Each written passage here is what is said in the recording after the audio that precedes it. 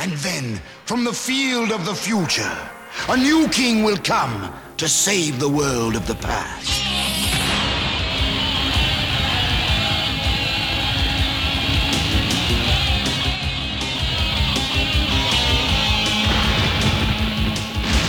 Ride through the storm, see the knights fighting evil and crime. A modern-day team of heroes in medieval times. Arthur and the Knights of Justice, putting evil down. Ride through the storm with the Knights of the Table Round. Well, come on, come on.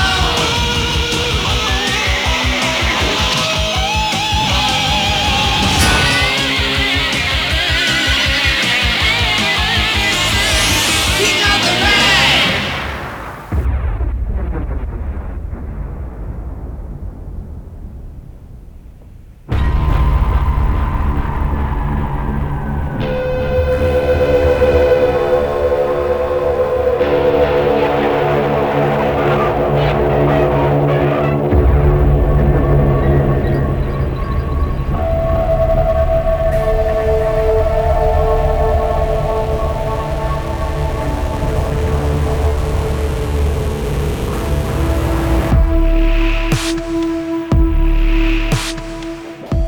Welcome, everybody, to NWCZRadio.com, Channel 1's Down the Rabbit Hole. My name is Big D.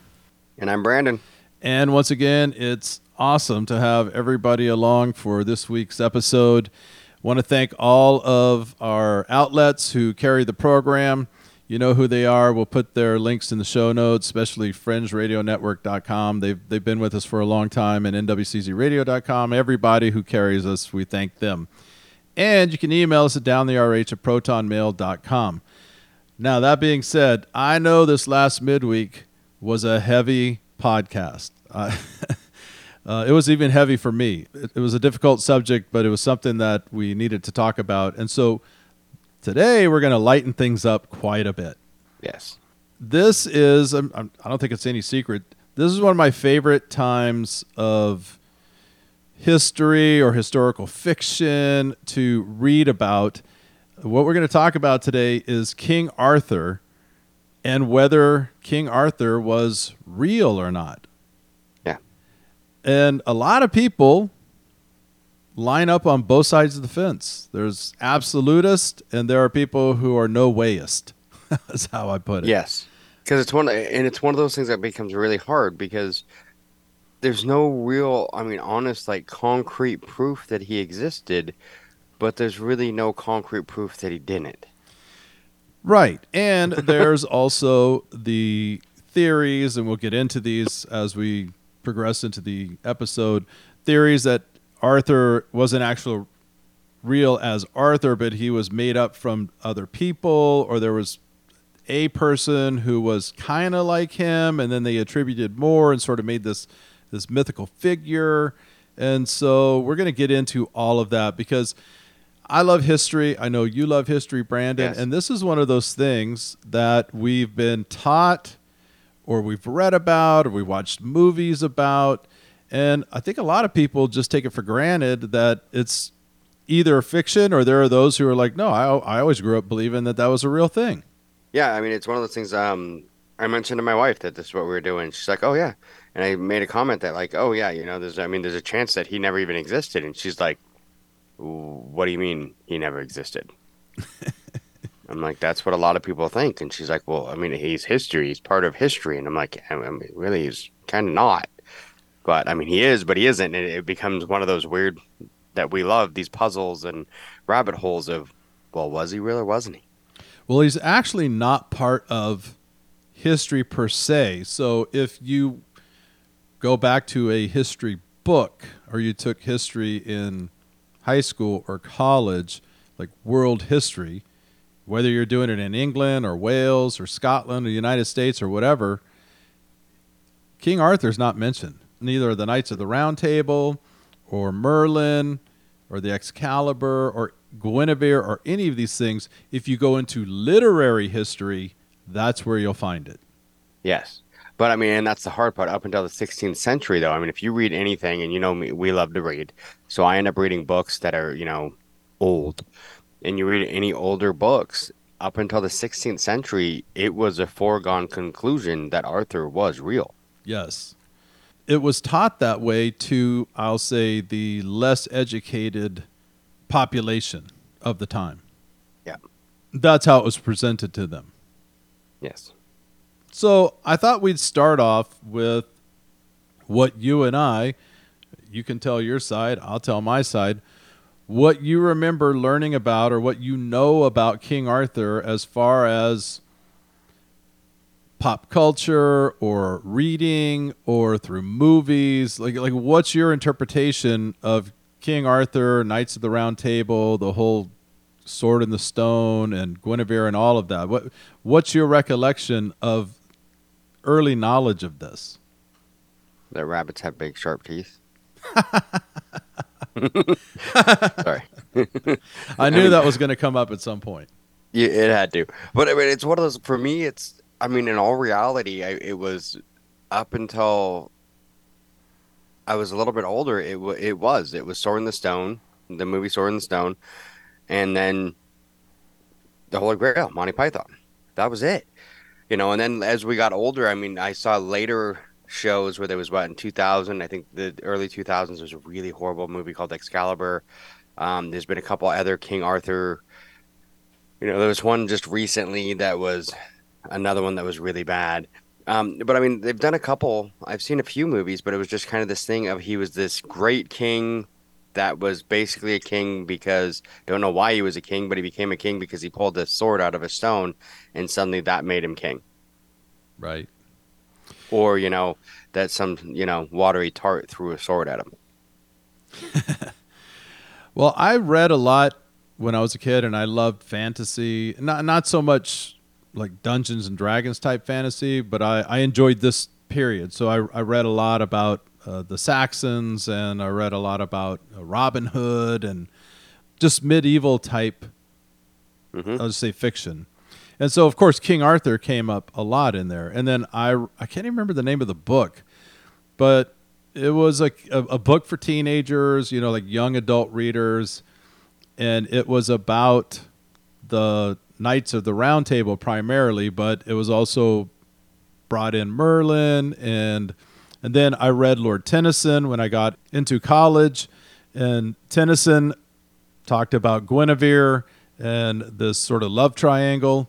And there's a lot of that love triangle that you get. I mean, we got, which I didn't realize, I mean, which I will talk about more later. Like a lot of the stuff that we know about Arthur wasn't part of the mythology until years, like centuries later.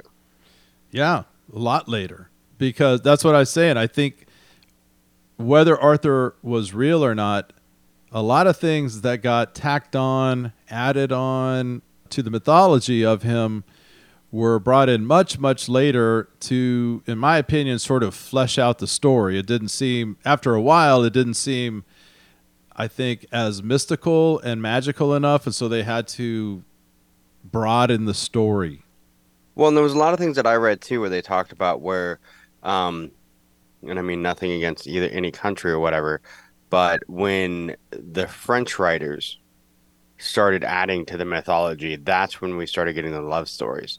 That's when you started getting Lancelot and Guinevere and that whole, there was a great story that I read while we were going through this. It's The Knight in the Cart, which is about Lancelot and is a great story. I mean, if you ever get a chance, definitely read Knight in the Cart. It's quite an interesting one.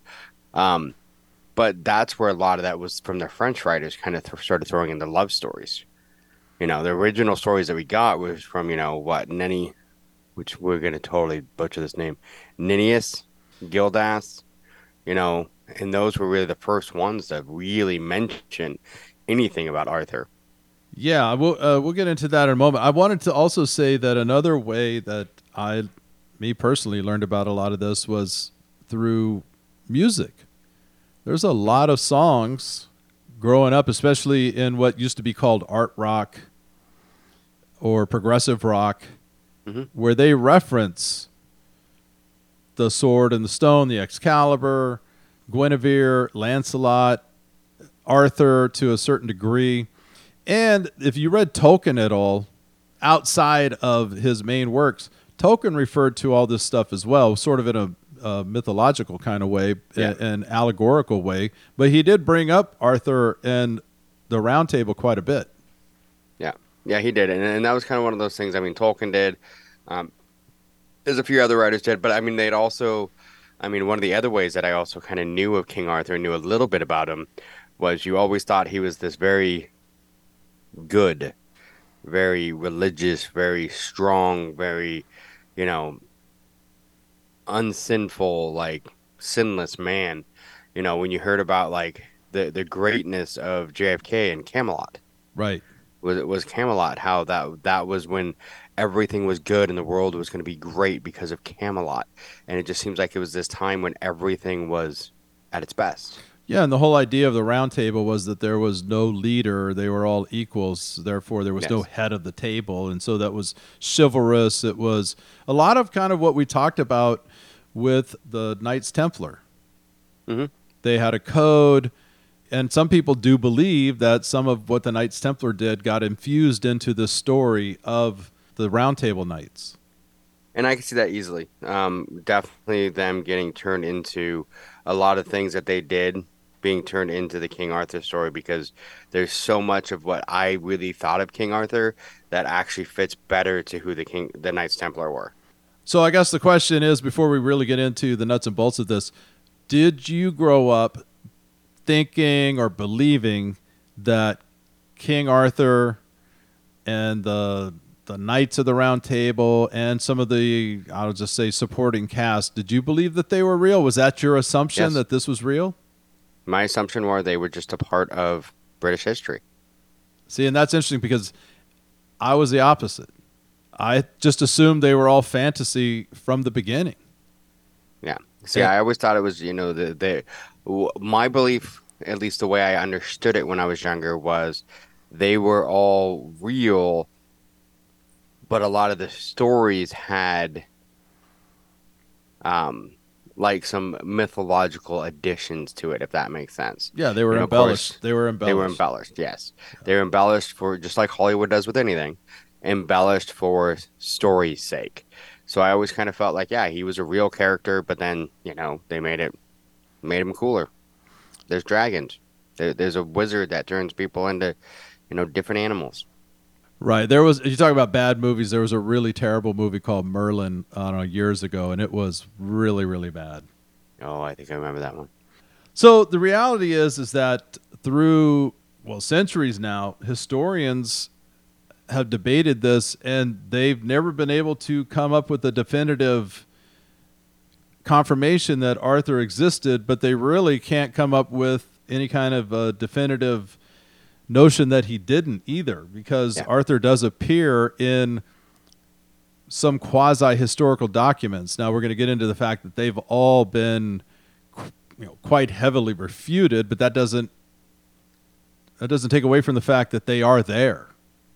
And see, that's the thing. A lot of those get heavily refuted, but not the whole thing. There's certain parts of them. They're like, okay, yes, the dragons underneath the that lived in the pond underneath where they were trying to build the palace. That's probably a little bit mythological, but the rest of it fit. Some of these people really did exist. And also, so this Nennius, so it's spelled Nennius. He's a Welsh historian. Mhm. I don't know how to say his name, so we're going to go with Nennius. Yeah, like I said, I've heard it as Ninius, and a couple others. So, but then then the other one was Gildas. So, Yes, so Gildas wrote of a real-life battle at Baden Hills around 500 A.D. Then Arthur appears, according to several articles that I read, and according to History.com, that Arthur appears for the first time in the writings of Nennius, who gave a list of 12 battles that the warrior king supposedly fought. All of this was drawn from Welsh poetry. The problem is, and this is where a lot of historians start questioning this initial listing of Arthur, is that the battles took place in so many different times and places that it would have been impossible for one man to have participated in all of them. Now, that doesn't mean he didn't exist. It just means that this historian placed him in all these, and I'm guessing, let's just say Arthur is real, and he was at a few of those battles, and he did gallant things, right? He was Yes. amazing. Well, as we know, with the Scots and with the Welsh, they love a good tale. They love a good rhyme. They love to tell stories. I wouldn't put it past them to infuse Arthur into some of these other battles just to sort of grow the legend, as they say. Yeah. And the one thing that's interesting is both Nennius, Gildas, and later on we'll probably talk about Geoffrey of Monmouth.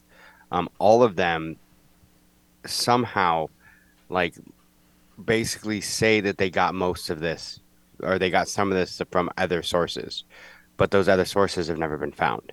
So a lot of people think it's a lot of oral history, that this was oral history, there were stories, and a lot of people wonder where, okay, if Arthur was at, this battle that Nennius says he was and Gildas mentions but doesn't mention Arthur, why didn't he mention Arthur?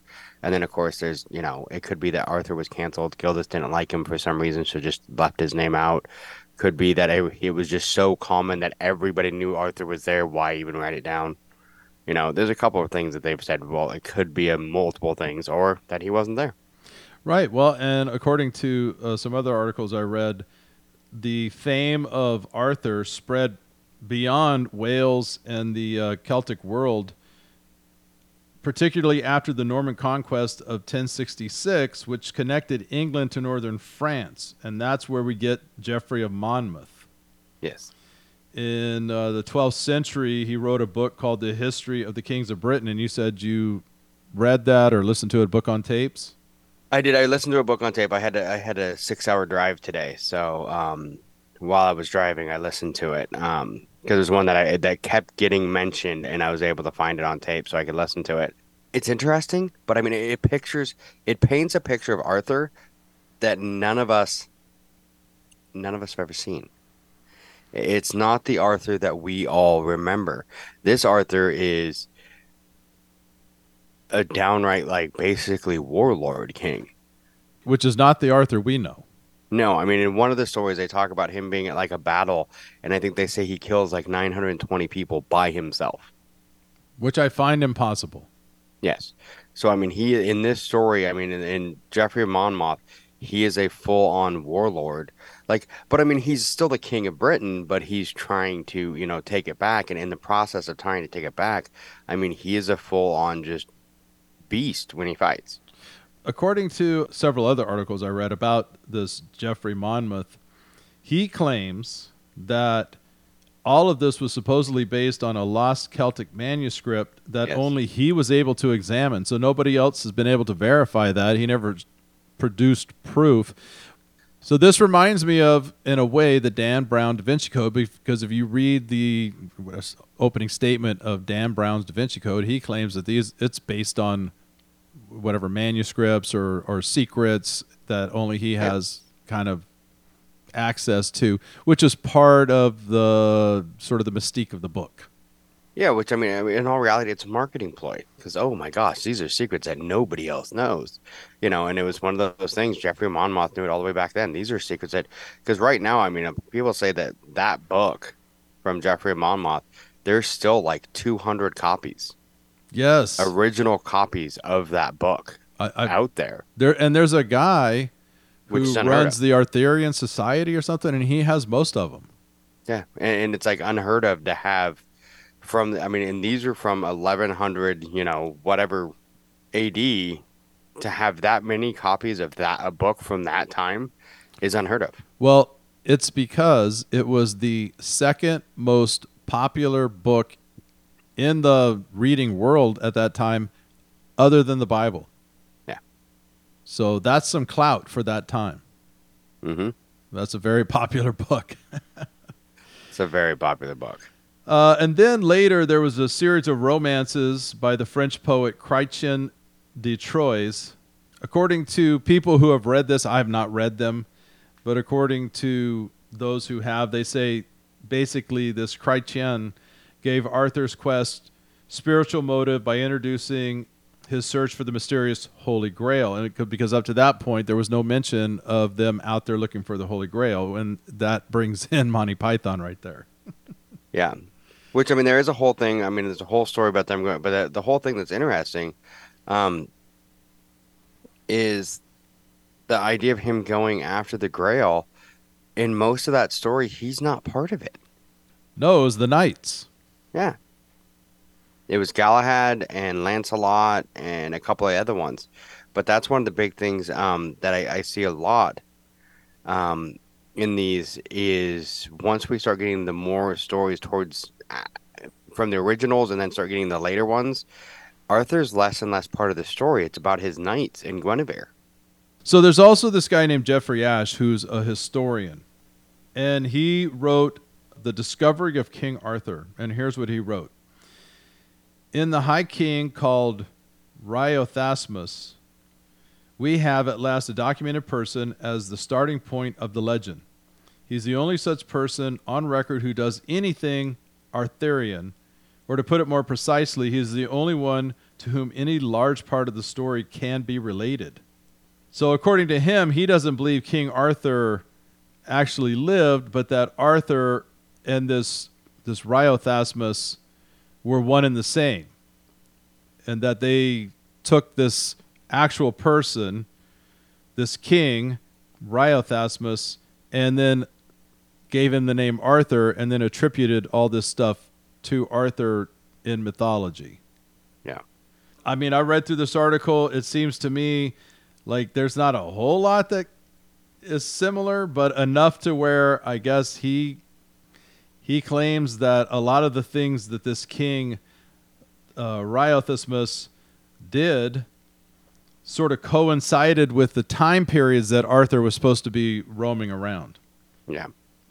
And there's a bunch of them. That's one thing that I found. There was like 4 or 5 that pretty much were the ones that most people like, the most common ones that people are like, this is who he really was. That I kept running across. There was Aurelius. There was a few. There was a few that they kept saying, oh, this is who he is, or it's a mixture of these 4 or 5 people. They're all kind of put together because in some stories against the Saxons, some stories they're against uh, the Romans. Yeah, in 1799, historian Sharon Turner stated this in her book History of the Anglo-Saxons. Either this Riothasmus with Arthur, or it was from his expeditions that Geoffrey or the Breton bards took the idea of Arthur's battles in Gaul. And that was sort of the catalyst for this guy to start off on this idea. Now, you go down into this article about this, and a lot of people are weighing in from University of Glasgow, from England, from University of Minnesota, and they're all saying, not so fast. But it did start a conversation. Yeah. Well, it's kind of one of those things like I was mentioning, the multiple people, because it's one thing, we mentioned Gildas earlier. Gildas, I've heard it multiple ways. That he actually, because he mentions the battle, but he attributes that battle to Ambrosius Aurelianus and winning a bunch of battles. And a lot of people think that is King Arthur became King Arthur. And then later that turns into other, Nennius pops up and then he says Arthur won multiple battles, which included the Baden Hill, which Gildas attributed to Ambrosius Aurelianus. As a scholar, Megan L. Morris, and Megan says 19th century historians, authors, and artists were fascinated by the revival and reinvention of the heroic male body as a vehicle for historical consciousness. This fascination frequently drew upon legends of Arthur's survival and eventual return to save England. Well, and the thing that's interesting is that whole thing of him saving, didn't pop up till later, like you said. I mean, it's a later theme. It wasn't in Gildas, Nennius, Geoffrey of Monmouth. None of them mention him coming back. According to research by a British academic, They claim that the legendary British figure of the 5th and 6th century did exist, but was a general rather than a monarch, and that this monarch, or this general rather, fought all his battles in southern Scotland and Northumberland and lived most of his life in Strathclyde. Dr. Andrew Breeze, a professional philologist and Celtist from the University of Navarre in Spain, based his findings on a Latin chronicle called The History of the Britons, written in the 9th century by this Welsh monk Ninnius. The list the names of 9 places where Arthur defeated the enemies. Until now, nobody has been able to say exactly where they were. He claims to have found them. He found the places? Well, this That's is what one he of the says. biggest things that a lot of people say they don't exist. Right. So he says that most of them took place in the Douglas, the River Douglas near Lanark, or putting the city of Legion at the east end of the Antonine Wall, and not at Chester or York, as others have done. He says that instead of Arthurian battles occurring up and down Britain, as others have claimed, there's a concentration in southern Scotland and the borders. He said an ancient battle in Baden, likely to be in Wiltshire, part of the West Country, traditionally associated with the king, was not to do with Arthur at all. Basically, he says they're looking in the wrong place. He also says he will have been a Briton of southern Scotland fighting all his battles there, but he was not fighting the English. His enemies were other British peoples around Edinburgh and Carlisle. He was not, of course, a king. He will have been a brave general who soon became a legend.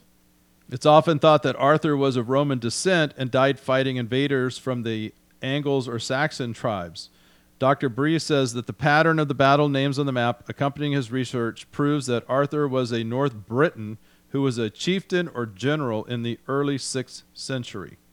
And that's what a lot of people think it is, the 6th century, that it was around 540, 530, right in there. I know the one what you're talking about is from what I'd read, the same one, and they actually named him as Magnus Maximus. Yes, I was getting to that. I beat you to it. But I thought this was interesting too. So this Dr. Bree says the evidence means all the textbooks will have to be changed. We can forget about Arthur holding back the Anglo-Saxon invaders at Baden in the year 500. We can also forget about him as a Roman cavalry leader moving his forces up and down Britain. What we have instead is a Romanized Britain of the North, apparently operating out of Strathclyde, fighting over North Britons in the 530s, and being killed at Camlin in 537, according to the Welsh annals. This is all according to him. Although I will say a lot of people, again, are weighing in and casting doubt on all of his findings. And he admits, he says, new ideas tend to get an icy reception, and it would be poor research who couldn't defend a new idea if it's any good at all, and he claims he can back it up. And see, that's the thing, though. I mean, there's so many that I read, or that I didn't read, but, came across as I was, researching and everything else that said, oh, I can prove it, I can prove it. But at any time they said that, they couldn't prove it. There was no definitive proof. Everything they could prove couldn't necessarily be disproved, but once again, can't be proved. And that's where we run into with almost this entire thing. There's no way to honestly prove it, but no way to completely disprove it either. So that's what I kept running into. Every time I would look at one of these historians, they would stack up their proof, and I'm not a historian. I'm certainly not a scholarly historian. I've read a lot of history, and I know a lot about history, but I wouldn't consider myself a research historian. Yeah. And I looked into their text and what they were presenting as their evidence, and every time I'm like, well, that sounds good. That looks good. Way better than this Holy Blood, Holy Grail nonsense that we read. Remember? Oh yeah, that was beautiful. That was wonderful. But that's one of the things that you run into. And I feel like Dan Brown, a lot of these are based off something like that Holy Blood, Holy Grail, where Holy Blood, Holy Grail even itself is based off of something that's easily proved. Like, I don't know if this was real. Yeah, well, let's talk about some of the some of the things I don't think people know about the story of Arthur. There's some weird twists, and there's some things that haven't made, I'll just say, pop culture or pop literature that are pretty bizarre about the tale of Arthur and the characters around him. What? There's nothing weird about it. It's all perfect. I think that just his birth is weird.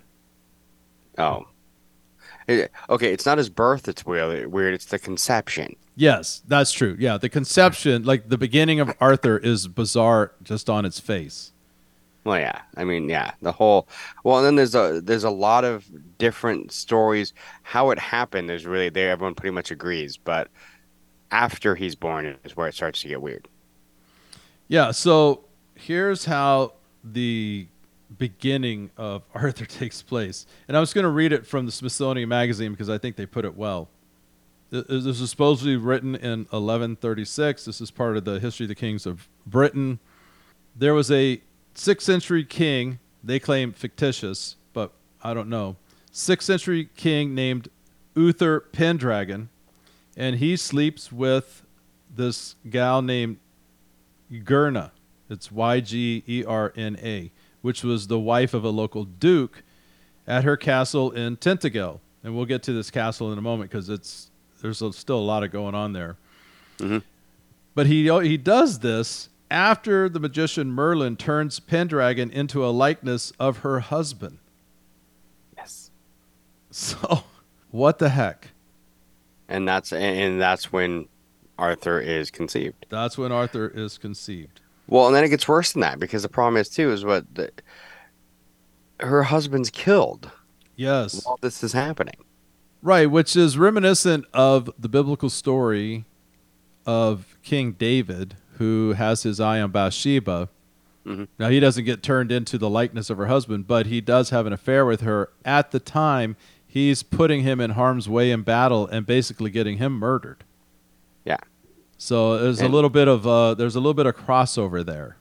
yeah, and then her husband gets murdered, and then which basically there's a war that Uther's declared war on his part of the country because he wants his wife. And then after the husband dies, he marries her. Yeah, and that's not in the cartoon version. That's not in the Sword and the Stone. No. Well, in the Sword in the Stone, that's interesting. The Sword in the Stone that I never remember them ever saying anything about his parentage. They call him Arthur, but I don't remember them ever saying who his actual parentage was. I'd have to go back and watch. It's been years since I've seen that, but I don't Yeah. remember that. I just remember him being a kid. Yeah, because he's supposed to be like in a lot of the stories that I read, it's much like that. At least once you start getting to the Sword in the Stone. But I don't think the Sword in the Stone even came up until like the 1930s. That was T.H. White Yes. that came up with the whole idea of the Sword in the Stone. Before that, I mean, it was the Lady of the Lake, and then later ones actually combined the two. That it was two swords. There was Excalibur and Caladrone. Caladrone was the other name, and the sword that came out of the stone was Caladrin, and the one that he used that was Excalibur was the one he got from the Lady of the Lake. So it got weird. And then later, if you get even more stories, there's like two other swords and a spear. So there's some other stories, but yeah, he married her, and then there's a whole nother thing where that comes up later is his mother from her first husband before he died, she'd had a daughter that comes up later named Morgan or Morgana, I think. That's Morgana. I've seen it both. Yeah. Yeah. So he had a sister. Yes, a half sister. Right. And then there's also the whole sort of love triangle between Guinevere, who apparently slept with everybody. Yeah, and the love triangle with Guinevere happens all the way back to the end, but the with Geoffrey Monmouth. Yes. But in that one, it's not with Lancelot. It's a whole nother thing, which gets weird too if you understand. If you the yeah, that gets weird. Well, yeah, that's the whole thing. Arthur, I think over time, rubbing out all the rough edges of it and coming into what we know as this benevolent, mythical sort of a role model, as you say, for warriors and for leaders and all these things. It's got kind of a sordid past. Yes. All the way back to, like, I don't know. Just look it up. That's all I can say.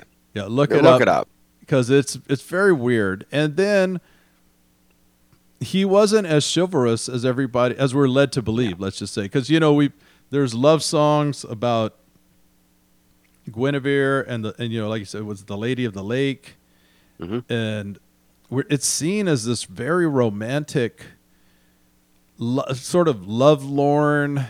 A lot of people see it as very. It's like one of the ultimate love stories, and it's actually kind of weird. Yeah, because it's not. I mean, it's not because really, in every version, Guinevere is an adulteress. Oh, big time. In every version, all the way back to Jeffrey Monmouth, every version she's an adulteress. Not only was she an adulteress, she was a seductress as well. In my opinion, as I'm reading through that and I'm looking at, I'll just say the reality of the situation there, she was playing all her cards with whoever she could. And I can't blame her because she's looking for survival, safety, security, and everything.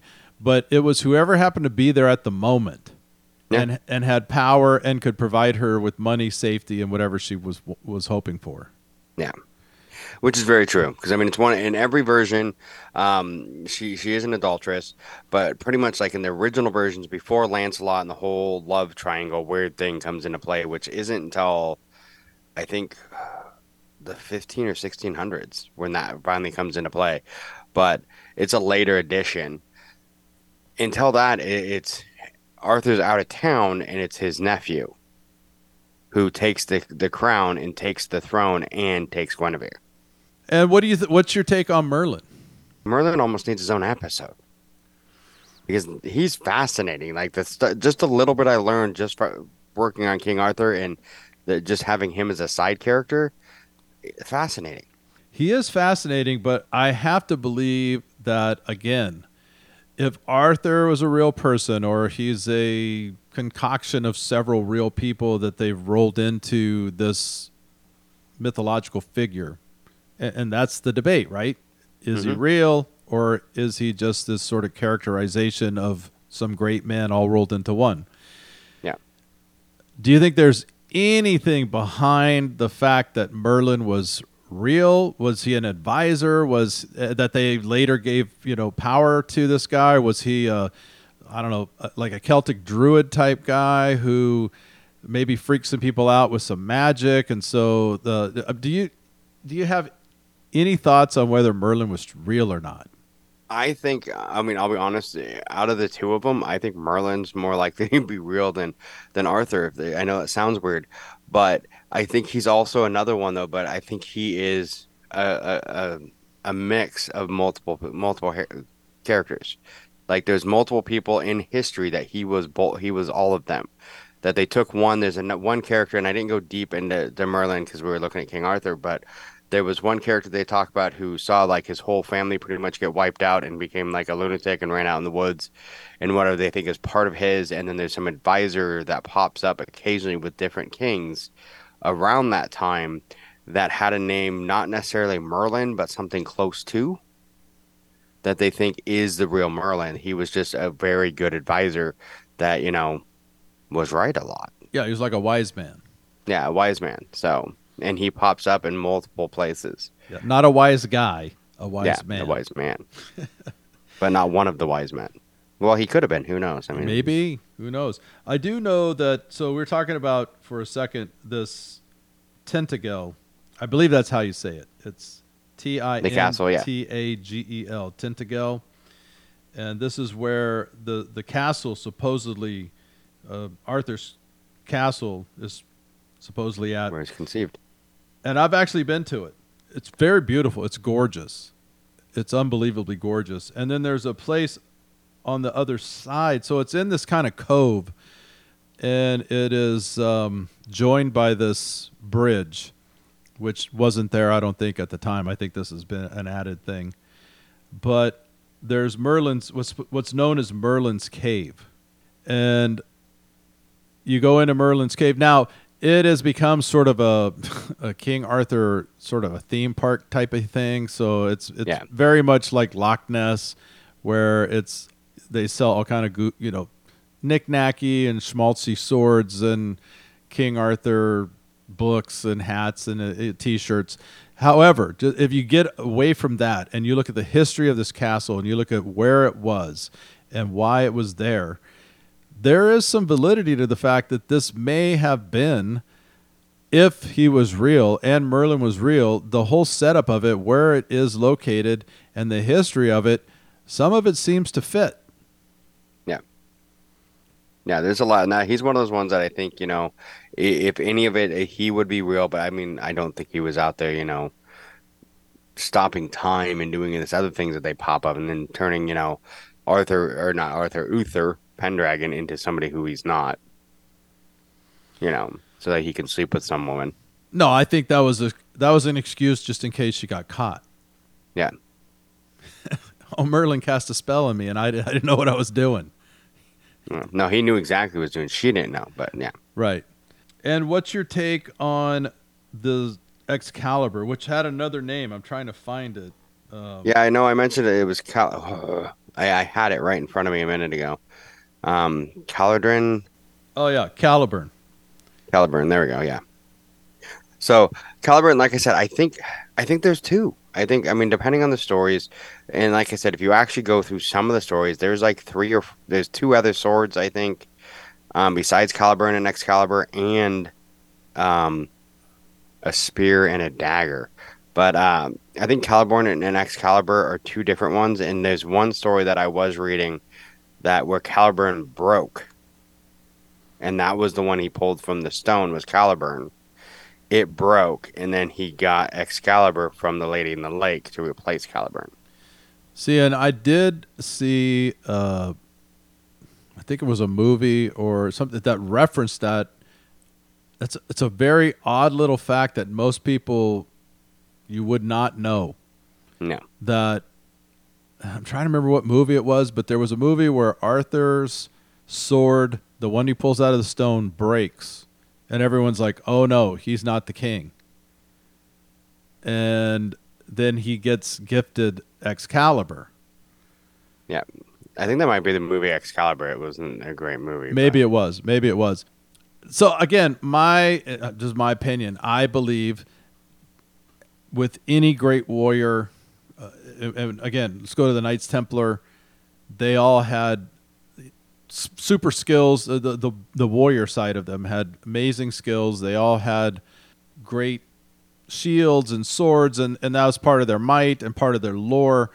And you go to any mythical or even historical figure during this time, their sword was kind of like a wild, wild west gunslinger's gun, right? Yeah. They were known for that weapon. And so if Arthur is being pieced together in this mythology, they have to give him something that is sort of magical, sort of gives him his, not so much power, but he's known for this weapon because it's the weapon above all weapons. And so I think, again, they started with one, and it as time went on, it didn't quite meet the muster of what they needed, so then they added a little bit more and a little bit more until the pieces fit. Yeah. And what a great name, Excalibur. I mean, come on, that's a great name. No, it is. I mean, it's a great name. But I mean, there's a few things like that you find in the story. Like the one thing, I think we mentioned before we started recording was his child, Mordred, who was also in some stories his nephew, some stories his son, and then in other stories, both. Because in some stories, because he doesn't know who his parents are until later, he sleeps with Morgan or Morgana, who is his sister. Yeah, it was Morgana. Yeah, who is his half sister. I saw it as both Morgan Le Fay, Morgana. I saw it a couple different ones. Right. But that he sleeps with her, and they have a child, Mordred, who is both his cousin, his uncle, or sorry, his nephew and his son. Yeah, there's a lot of crazy relatives in there. Yeah. And then they never mention in every story I've ever seen. I've never seen one until I started researching this that Arthur dies, except for in Excalibur, because he has the lake at the very end of the movie. I remember the scene where he has, I can't remember which one it is. One of the knights take his sword because he died and said, "Take Excalibur and give it back." So he throws it in the lake, and you see him like toss the sword, and suddenly the hand pops out and catches it.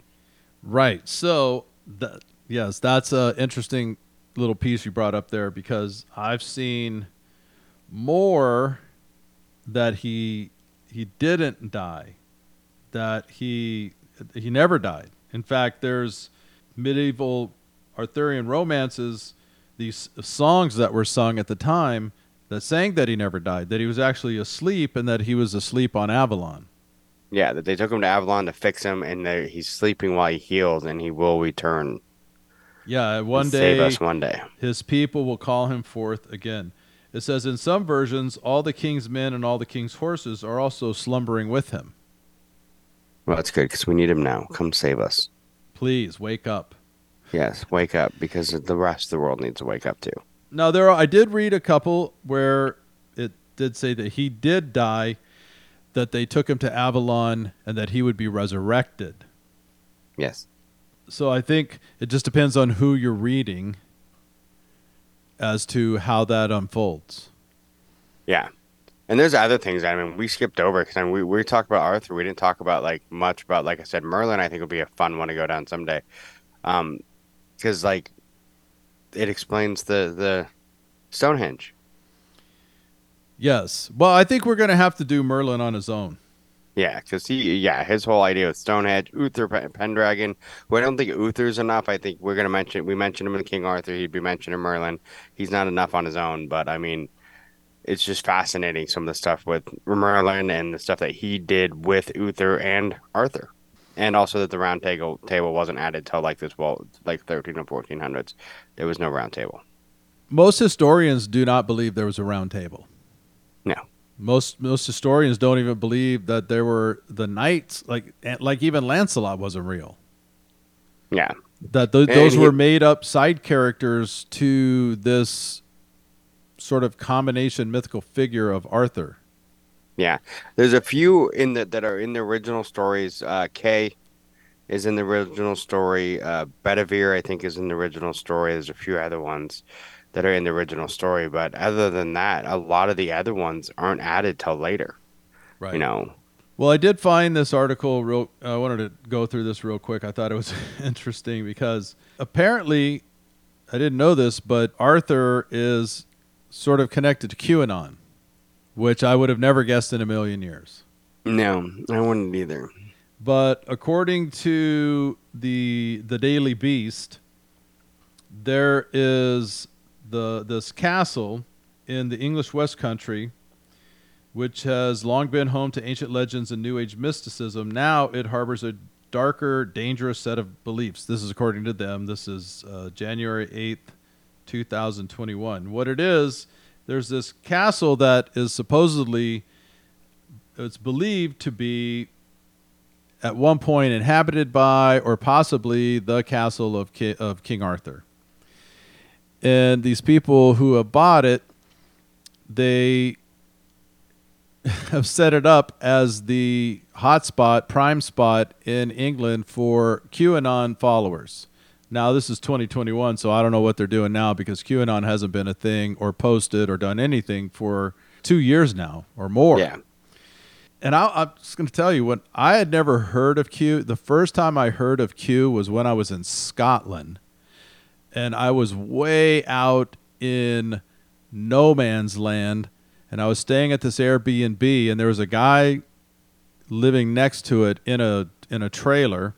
And he happened to be co-owner of this house that was being rented out to us because it had been their parents' house. And he came over one night and brought some Scottish whiskey, and we were hanging out and talking, and he asked me if I had ever heard of Q. And I thought he was talking about, at the time, Q magazine, which was a thing. Yeah. And he said no, and he explained who Q was, and it was all about Donald Trump and all about the white hats. We know all about Q. Oh yeah. I had never heard of it. I was clueless. And he said, when you get back to the States, you have to look this up. And he kind of told me a little bit about it. That was the first time I ever heard about it. And I didn't realize that Q, the Q movement or the Q believers or the Q followers or whatever, are huge in England and Scotland. I had no idea. Yeah, it's crazy. But apparently this is a gathering place for them. And in the lobby, they have this, or they did, according to this article in 2021, a huge picture of Donald and Melania Trump and a bunch of Q pamphlets. And they would host meetings and they would have gatherings. And people would come from all over England to come stay at this hotel and discuss Q posts or whatever they were doing. If you listen to our episode on Q, you know my thoughts on all of that. But according to them, they believe that part of Q, that Arthur could be, this could be the time that Arthur is called back, just like you were saying. I mean, he could. I'm not sure I'd want him back because of that, but I mean, it's one of those things because I mean, we basically talked about before how, Q was a thing that started off good and then I think was taken over at some point. Yes. But it's, it's definitely interesting that it would be a place like that would have it all. Well, Yeah. according to them, according to this article, there was a moment in the Q lore where they believed that Robert Kennedy Jr., the guy who died in the airplane crash, Yep. was not dead and that he was coming back and that he may have been the modern inhabitant of King Arthur because of the whole Camelot thing that we've talked about that the Kennedys were associated with. Yeah. That there was actually some sort of spiritual connection and that Arthur was real, that he's on Avalon, but actually that's transferred over to the Kennedys, and Robert Kennedy Jr., who died, was actually Arthur. It all gets kind of convoluted. But I was Doesn't it shocked. always? I was shocked to see that this all kind of tied together. Yeah, doesn't it always get a little convoluted though? Sadly, it does. Sadly, It it does. And here's another one. This is another one. The Return of the Hidden Hero. Followers of QAnon recently gathered in Dallas's Dealey Plaza for what was billed to be an appearance by John F. Kennedy Jr. A similar gathering on July 4th, 2019 proved fruitless. And then it goes on about this hero, God, King, return, this expectation of return. And then they roll it right into Arthur. It says Arthur's 19th century resurrection manifestation was cultural, literary, and historical, especially in popular history. Morris calls it a kind of necromancy, a magical revival of the dead, a metaphor made almost flesh, and that the myth needed to be embodied. And so they, according to this, again, they transferred it over to Kennedy based on the fact that that period of America was deemed Camelot. Yeah. And But I mean, the that's- thing is, too, is I mean, like we talked about in Kennedy, the only person who said that was Jackie. yes, she made it. She made the whole thing up. Yeah. She just pulled it out of her A. Yeah, because it was good publicity. If anything, Jackie Kennedy is a great marketing and publicist. Yeah, because remember, wasn't it? Didn't she say that John F. Kennedy would talk to her every night about this being Camelot or something, and the whole thing was Yeah. made up. Yeah, it was all made up. So, and then the press ran with it because that's a good story. It is. Do I And the think? press loves a good story, whether it's true or not. Well, yeah, and the press was way different back then. They covered up for a lot of things, and they wanted to really distract even more than now. Yeah. But I don't know. I think, I mean, obviously, I don't believe that if Arthur was real, that he's on some island in a coma or under Merlin's spell or whatever, waiting to be called back. There's no way. I'm not buying that. No, no. Do I believe that King Arthur was real? So I'm very torn on this. I want him to be real. I really do. Yeah. Because I love everything around what we know, the sort of the modern interpretation of King Arthur, the Knights of the Round Table, even the love story and the Lady of the Lake and the Excalibur. It's fantastic. Yeah. It's a great story. Problem is, I think Arthur could have been, whether he was a king or not, I don't know. I think it makes more sense that he was a really, really good general who kind of flew under the radar, didn't get a lot of press, and so they took whoever that person was, and that's under debate. They took that person and made that person into this sort of mythological figure, and Arthur was born out of that. Yeah. That's just kind of how everything points. It is. I'm glad they did. I think it's a fantastic tale, but when it comes right down to it, I'm a realist, and I look at what's in front of me, and I could not come to the conclusion that there was anything solid that points to the fact that this was a real person.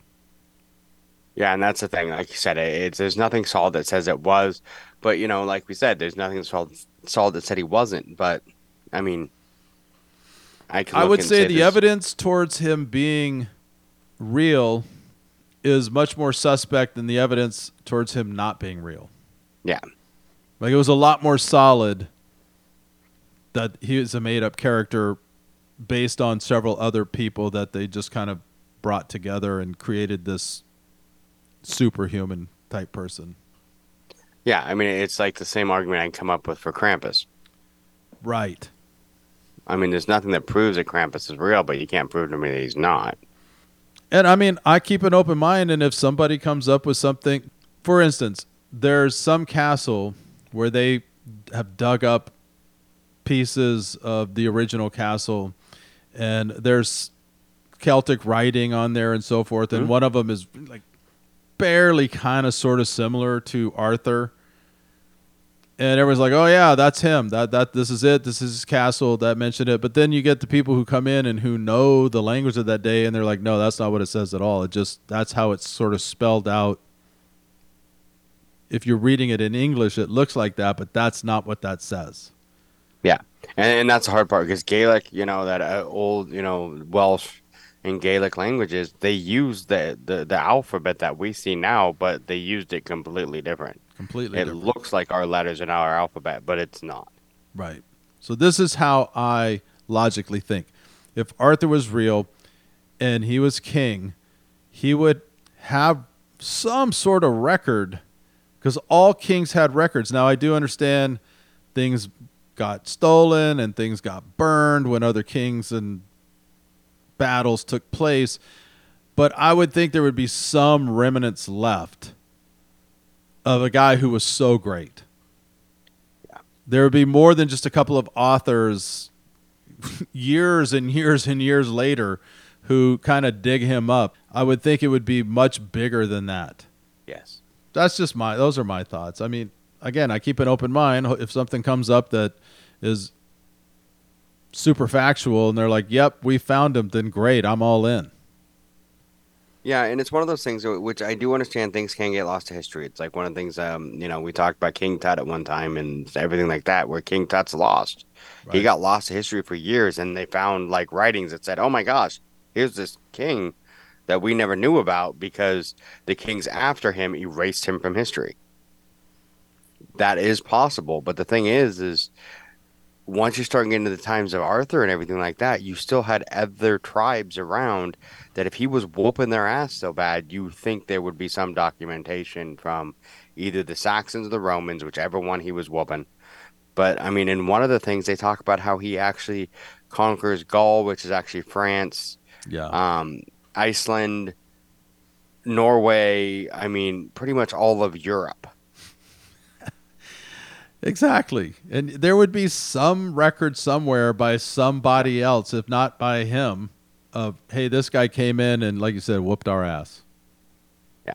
And I think if he did exist, I don't think he was everything they say he was. There's a lot of No. things attributed to him that never really happened, that he didn't do or were done by other people. I think he's a conglomeration of about 5 or 6 people.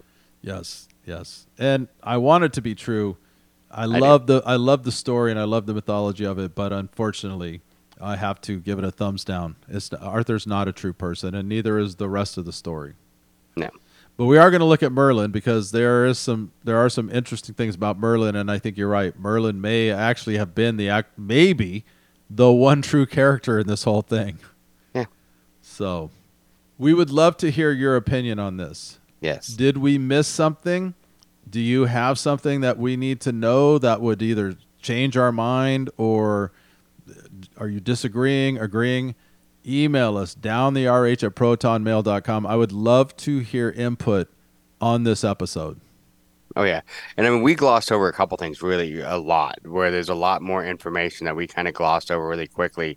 So I mean really do your own research into some of this, look into, you know, the way he died in the battle with Mordred, who was either his nephew or his son or both. I mean, you know, there's so many other things in this story that are just fascinating, that I never knew of. And I always thought were part of history, and then to realize what stories really are and what ones really may not have anything to do with actual history.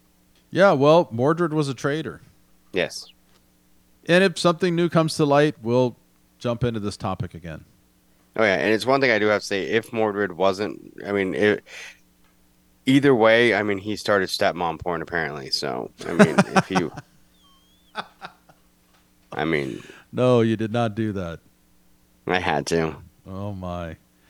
I mean, if the part is that he is Arthur's kid, I mean, he does marry Guinevere at the end. Yes, he does. Well, Guinevere was an opportunist. That's that's She just how was. that went. She must have been very skilled, too. That's all I can say. You must have. So, Anyway, you've got the midweek edition coming up. I do, and I'm not sure what I'm gonna do. I got to think. I think I know which one I'm gonna do, and it's gonna be another. I'm gonna do another historical one because I'm kind of having fun with this history stuff. So, Great. Well, everybody, hope you have a fantastic week. And we'll be back next Sunday together for another edition of Down the Rabbit Hole. In the meantime, I'm Big D. I'm Brandon. We're out of here. See you later.